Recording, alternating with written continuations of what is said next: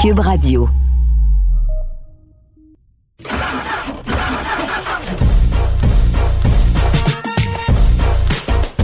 You are listening to the Car Guide Podcast with Louis-Philippe Dubé and Gabriel Gélina.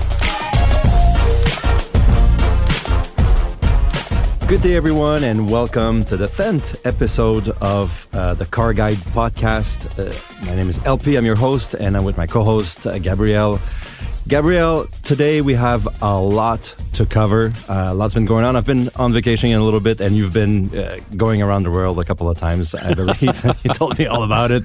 But of course, there's been a lot of traveling, a lot of driving going on, and a few things in the industry that we want to talk about more precisely in the Canadian automotive industry. And today, I want to kind of spice things up because the vehicles that we've driven are pretty important. I'm getting a lot of questions about them, and we want to kick off this podcast episode with our drives, followed by after our drives we'll talk about what happened in Ontario with Volkswagen putting together plans for a battery plant in Ontario, as well as Michelin investing in Nova Scotian automotive industry for tires. We're going to talk about the Kia EV9, the three-row SUV from Kia that's been unveiled officially in production version this week, as well as the Audi Active Sphere concept to finish. So without further ado, I was in California last week to finally drive the 2023 Subaru Solterra. And despite driving the BZ4X or the BZ4X, depending on where you're from, how you call it, from Toyota, which, as you may know by now, both vehicles share the same platform. It took about a year for us to put our hands on the Subaru variant of this platform, which is the Solterra. And driving these vehicles in California, the last time with the BZ4X was the same. It was in California, and the Solterra was under the Californian sun as well. It represents the driving dynamics, but it doesn't represent the winter reality of Canadians. And I get a lot of comments, a lot of questions about these vehicles, because a lot of clients from Toyota and Subaru want to make the switch to EVs, and these two vehicles being the first full global production vehicles for these respective automakers. There's a lot of questions about should we make the switch now? Should we wait for another vehicle from Subaru or Toyota? And hopefully we can answer that. Let's start with the good stuff. The Solterra is just like the BZ4X. It's a good package. It's a good size. It's got enough horsepower. It's 215 horsepower, 248 foot-pounds of torque, which is, as we always say with electric vehicles, plenty to start off the line. Main difference between the BZ4X from Toyota and the Subaru Solterra is the fact that the Solterra is exclusively available in all-wheel drive configuration, which is a two-motor, one in the front, one in the rear. And the BZ4X is available in both front-wheel drive and all-wheel drive variants. But let's keep it with the Solterra. It shares a whole bunch of stuff with the BZ4X, starting with the interior. Pretty much the same looks inside, same type of comfort. Obviously, the badging is different, but we noticed that the infotainment system is exactly the same as the Toyota, which is the new Toyota infotainment system. I believe it's much better than what Subaru would have done in that car. Overall, good comfort, good feedback from the steering, good accelerations. It's got a decent package for a small family, plenty of space in the rear, and according to the roads, the roads that we've driven in on, they took us to a small off-road portion to test out the drive modes. Now, drive modes with the symmetrical electric all-wheel drive system, which is now what Subaru calls it. There used to be a whole bunch of drive shafts and prop shafts and differentials for other Subaru vehicles, the ICE powered, the gas powered Subaru vehicles are all equipped with a whole bunch of equipment to be able to make that superior all-wheel drive that we find in Subaru. For the Solterra, it's all computers and wires. So one motor in the front, one motor in the rear, and these motors communicate with modules and cables, and they do so very quickly. Very swiftly. So if you take the Solterra off-road and you go through the little, mud, dirt, X modes, you'll be able to have a satisfying experience. Nobody's going to really do that, but Subaru owners love to know that they can take their Subaru off the beaten trails. And testing the Solterra in some mild, light-duty off-road activities was satisfying. It showed us that the vehicle can do it, although it feels pretty damn heavy on the trail. All of this is very good. The portion that I liked less is that just like the BZ4X, the Solterra, and the Lexus RZ that you're going to talk to us about in a few minutes, the charging capacities on these vehicles have been limited in order, according to the automakers, to protect the battery on the long run. Now, so you can only charge it with a maximum 100 kilowatt level of charge, and we all know that some high-speed chargers are able to deliver much more than that. Yes, and more importantly, that a lot of electric vehicles from rival manufacturers like Hyundai and Kia and Genesis, can take a higher level of charge than 100 kilowatts. So the charging time is definitely an issue. It's the first issue. More. You look at the Hyundai Ioniq 5, the Kia EV6 can go up to 225 kilowatt on a 350 kilowatt charger that you find from Electrify Canada, from other manufacturers that you'll find on Canadian highways. Petro-Canada as well, yes. Yeah. And what that means is that saying that, it's more than twice for these rivals. That means longer wait times on the charger. Now, if you're doing most of your charges at home, it doesn't really affect you, except for the fact that the onboard charger is 6.6 kilowatt. Yes. And so when you plug on a level 2, for the RZ, it's 9.5 hours to get a full charge. Yes. Which is a little bit, which obviously much more than some other vehicles, electric vehicles, who are able to get 100% charge in less than 8 hours. Yes. And sometimes as low as 6. So, when you talk about an onboard charger that's 6.6 kilowatt, that's the same as you've got in the Mitsubishi Outlander PHEV. Mm-hmm. Right. That's a PHEV. It's not a full electric. So you don't need to spend that much time to charge it. So the speed of charge, whether you're on a fast charger or you're on a level 2 charger, is slower, much slower. Yep. With the Subaru Solterra, with the Toyota BZ4X, and with the Lexus RZ, because it's basically the same battery and the same electric architecture. Yes. So it'll affect that. And what the main question is that I asked at Subaru was that why are we going so low? And they said, because we want to keep our reputation for reliability. Our engineers have showed us that, the faster the charge, the more battery degradation there's going to be on the long run. Subaru and Toyota, for the same matter, want to warranty their battery for 8 years and 160K, which is kind of a standard now. But it's a good warranty. But they also said, without warrantying it, they said after 10 years the battery shouldn't be less than 90% capacity. Exactly. That's the same answer from Lexus. From Lexus, right? Exactly. So that's what they expect. That's what they're shooting for. But they're not warrantying it. Exactly. Yeah.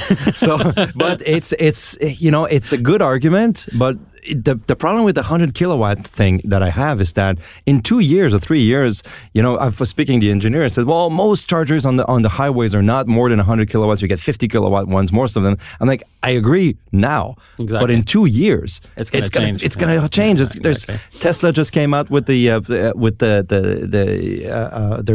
superchargers that are going to be, as much as 500, and then they're going to be everywhere. And then Tesla will now lets you charge on their chargers, so people with Ioniq 5s or EV6 or mainstream vehicles can charge on Tesla, and use the most of their capacities of their battery that can take. And if you're buying a BZ4X or you're buying a Solterra now, and you're saying, okay, I want to keep it, but in 10 years, and then, it kind of devaluates the vehicles now in the first few years, because in the hopes of having a better battery in 10 years, which is a gamble that everybody's now playing. Whether we're going with performance or reliability on the long run, but nobody knows exactly what's going to happen with these technologies. Yeah, exactly. So that's I mean, let's face it, that's Toyota, and that they're so conservative, and there's as a company, yes, so you can understand why they would choose that path, but at the same time, it's going to become an issue if you're going to need to do some fast charging. If you intend to do long trips with your vehicle, and like that, like you're going to make use of high speed chargers because you're covering a lot of distance.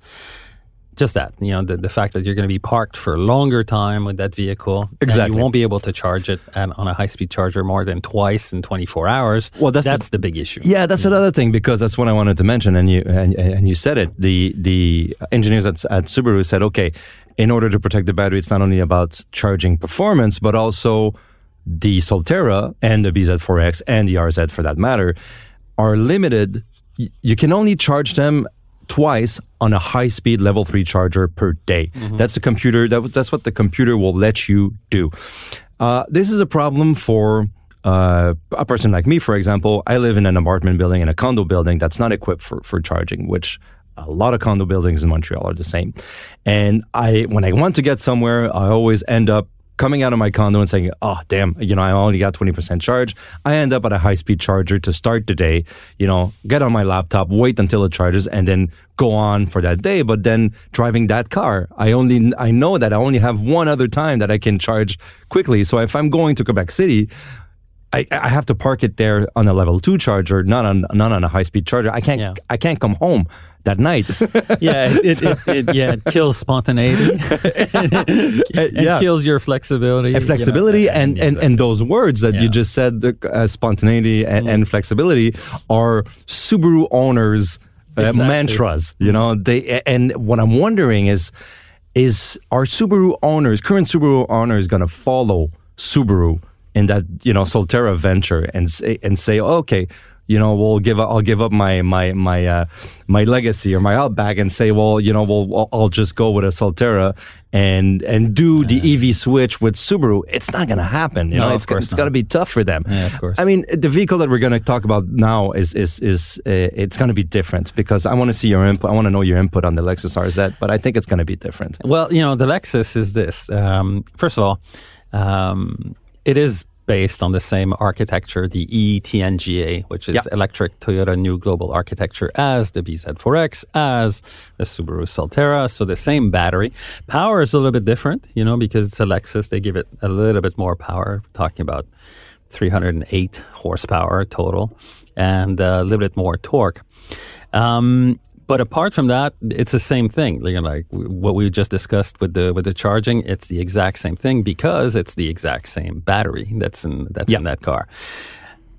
A few words about like the styling of the RZ.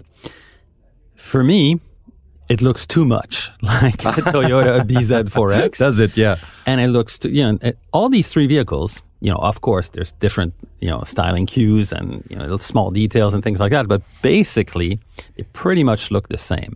And when you compare that to what Hyundai, Kia, and Genesis have done with the same platform, same architecture, same thing, they're using the exact same playbook as Toyota, but the cars look exactly. Yeah. The Ioniq 5 looks completely different. Yeah. The Kia EV6 and the GV60. Yeah. And in this case here, we're looking at three sort of like cookie cutter vehicles. Yes. And in terms of the Lexus, they've done some They've done some styling tweaks. They like the famous spindle grille that you have on traditional Lexus IC powered cars. Yep. It's been reinterpreted because, with some like ribs on the sides and things like that.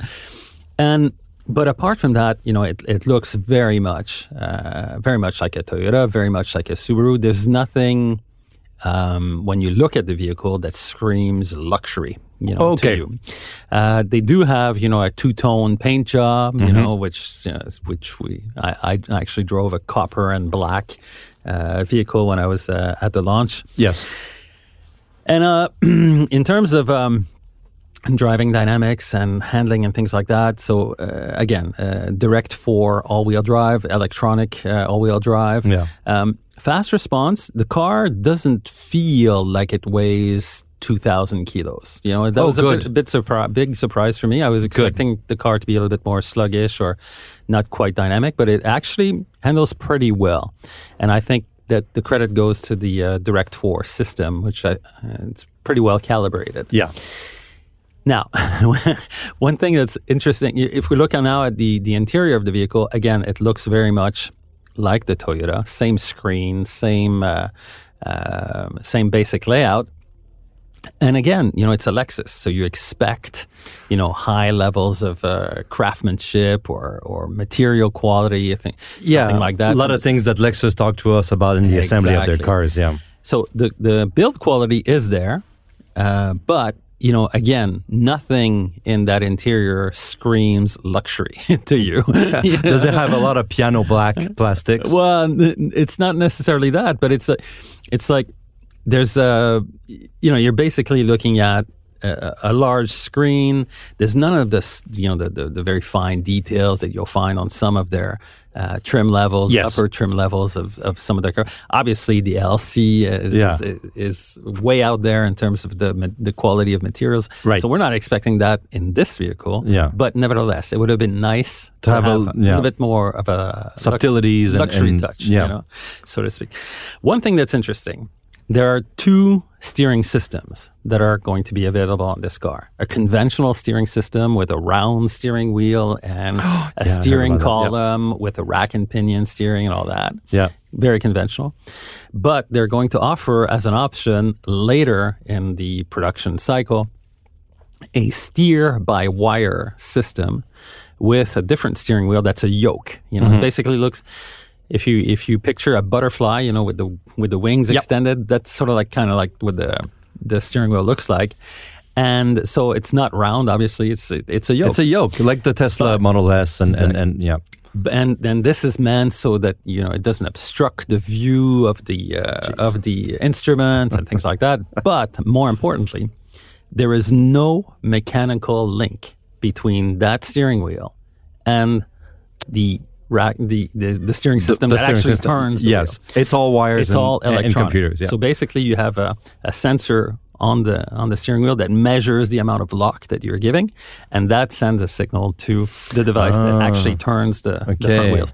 Now, because it's electronic, it can be variable in terms of the ratio of the steering. So basically what they're doing is that they've tuned it so that at low speeds, you don't have to cross your hands on the wheel even to go to full lock. You basically move if you're turning to the left, you would move, your right hand up to 12 and then up to 11, and that's as far as it goes. Yes. Okay. And that will give you maximum lock on the steering wheel at slow speeds. And first of all, in both cases, I think that the turning circle is way too big on both vehicles. But coming back to the steer-by-wire, when you're driving that car at 100 kilometers per hour, the steering feels very natural. It feels like a conventional car. Right. But the steering ratio changes every time the speed varies by 5 kilometer increments. God. So, and we were testing it in the south of France, windy roads, a lot of roundabouts. So imagine this. I was like coming up to a roundabout, braking, turning a little bit first, and then it was giving you left, different feedback. It's giving me a certain amount of lock. But as I'm braking and into the roundabout and turning right, now I have to constantly adjust the lock because the car is slowing down, and now the wheels are being turned more, because of the speed. Okay. So it's going to take a lot obviously, the engineer told me they're still fine-tuning it. Yes. They're not, so it might not be what the final vehicle will behave like. Mm-hmm. But what I found is that you had to make, basically a vehicle behaves differently whether you're driving it at 95 kilometers an hour, 75 kilometers an hour, 55 kilometers an hour, or 15 kilometers an hour. The steering feels completely different. Completely different, yeah. So you have to adjust constantly for that. Now, is it worth it? And as far as, they want to make sure that you have both hands on the wheel and that you're not crossing over on the steering wheel and things. Variable ratio steering systems have been around for a long time. Yes. Mechanical ones, with the dents and the steering rack, are different at the ends than in the center, right. For proper on-center feel at high speeds and more lock when you're really turning hard. So that's all good. This is a new way of doing it. But right now, there's just like too much variation. Okay, So it's a calibration thing. Maybe. Yeah, hopefully they fine tune that, and I think that's the reason why also that this is not going to be available right from start of production, but only at a later date. In terms of pricing, obviously it's a Lexus, so they have 3 trims: Signature, Luxury, and Executive. So it varies between, in Canadian dollars, $64,960 to $73,550 and up to $80,950 dollars. Okay. So obviously no incentives here. So you're in dark territory. Yeah, you're on your own, buddy. you're paying full pop.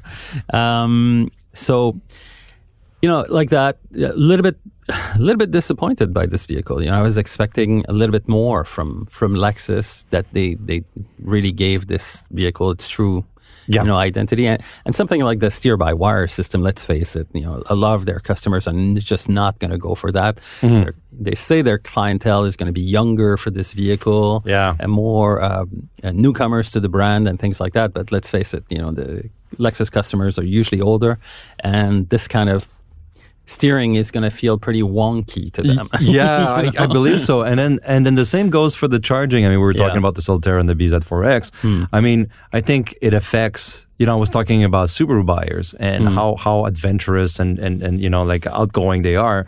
And well, the turn down would be, the fact that you can't charge on a level 3 charger twice a day or more than twice a day.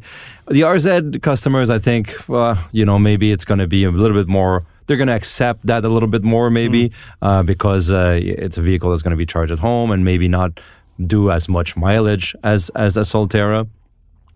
However, it's definitely something that you brought it up. You said, it disappointed a little bit, because how are these vehicles going to keep the buyers within the brand, during the electric shift? And this is what I'm worried about, for those brands, and the buyers, and saying, well, Subaru owners, Lexus owners, Toyota owners are very, very loyal, and now you're kind of sending them, out and, outside to say, well, everybody's doing a little better technically.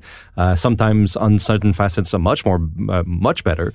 And you say, well, we're betting on reliability, but then we can't, warranty fully, the reliability that we're going to guarantee in 10 years. And then, it's kind of it's a big gamble for them. And I think it's symptomatic of the fact that they're late to the party and they know it. Oh, yeah. So that's it. Without saying it. Exactly. Without saying it. But it's going to cost them a lot for that. I want to come back to the pricing on the Solterra as a comparison, because I didn't say it. Solterra starts at $54,295. And then you have 2 trims. One is a luxury trim, which is $4,100 on top of that, and $7,800 for the tech package, which has everything in it. So you're basically talking about a $62,000 or $60,000, average, if you want a nicely equipped Solterra, which is a chunk of change. I mean, when you're looking at it, like a $60,000 Subaru. And you have these little restrictions, or just the interior finish. I mean, if you get into the Subaru Solterra, it's a bit like what you mentioned about the RZ, but completely different. It's just when you're paying $60,000 for a vehicle, it's kind of, you're expecting a little bit more. And that's about that. So a lot of things to know about these two vehicles. You can read the articles on carguideweb.com. And we're going to move on to another vehicle that you drove today, this week. Actually, it was the 2023 Land Rover Range Rover Sport. Yeah, exactly. The Land Rover Range Rover Sport, probably, one of the longest names in the business when you look at everything. But this is a vehicle that was actually unveiled about a year ago in New York City. Mm-hmm. And, I remember being at the unveiling of this vehicle. They had a huge presentation to show us the styling and this and that, the other thing. And before that, they showed us a film, a video that they had shot of some female stunt driver who's going to race the water gushing out of a spillway of a dam somewhere in Scandinavia. Very elaborate production, with helicopters and everything. And obviously, all of this is staged. Obviously, she's going to make it. Yeah. But it just goes to show, the kind of money that they're pouring into marketing this vehicle, when none of the owners of or buyers of a Range Rover Sport are ever going to attempt anything other, anything that crazy, or even just driving it off road. Let's face it, those cars are being driven on pavement exclusively, and they're being driven, to go to work, drive the kids to school or to hockey practice or whatever, and things like that. Yep. So it's more of like a status thing, and it's true of all the Land Rovers. The cars are technically capable of doing some serious off-roading, but none of their owners, or pretty much 99.9% of them will never use this kind of capability. Mm-hmm. It's good to know that you can have it. The water weighting capacity. Yeah, exactly. And things like that. But the styling is really nice. Land Rover styling right now. The cars look really good. Yes. Very modern, very sleek, very and same with the interior. The interior is really high level in terms of materials that are used or quality of fit and finish, things like that. Minimalistic look. Very digital. Yeah, very huge screen, that PV Pro screen. And it's very, it's light and airy. There's lots of light that comes into the vehicle, things like that. It's very comfortable. It's in the case of the Range Rover Sport, it's also the most dynamic of the range. Yeah. So it's not quite as fun to drive as a Porsche Cayenne or BMW X5 or something like that. Mm-hmm. But it's still they're doing it a little bit tuned towards more sporty driving, which is kind of cool.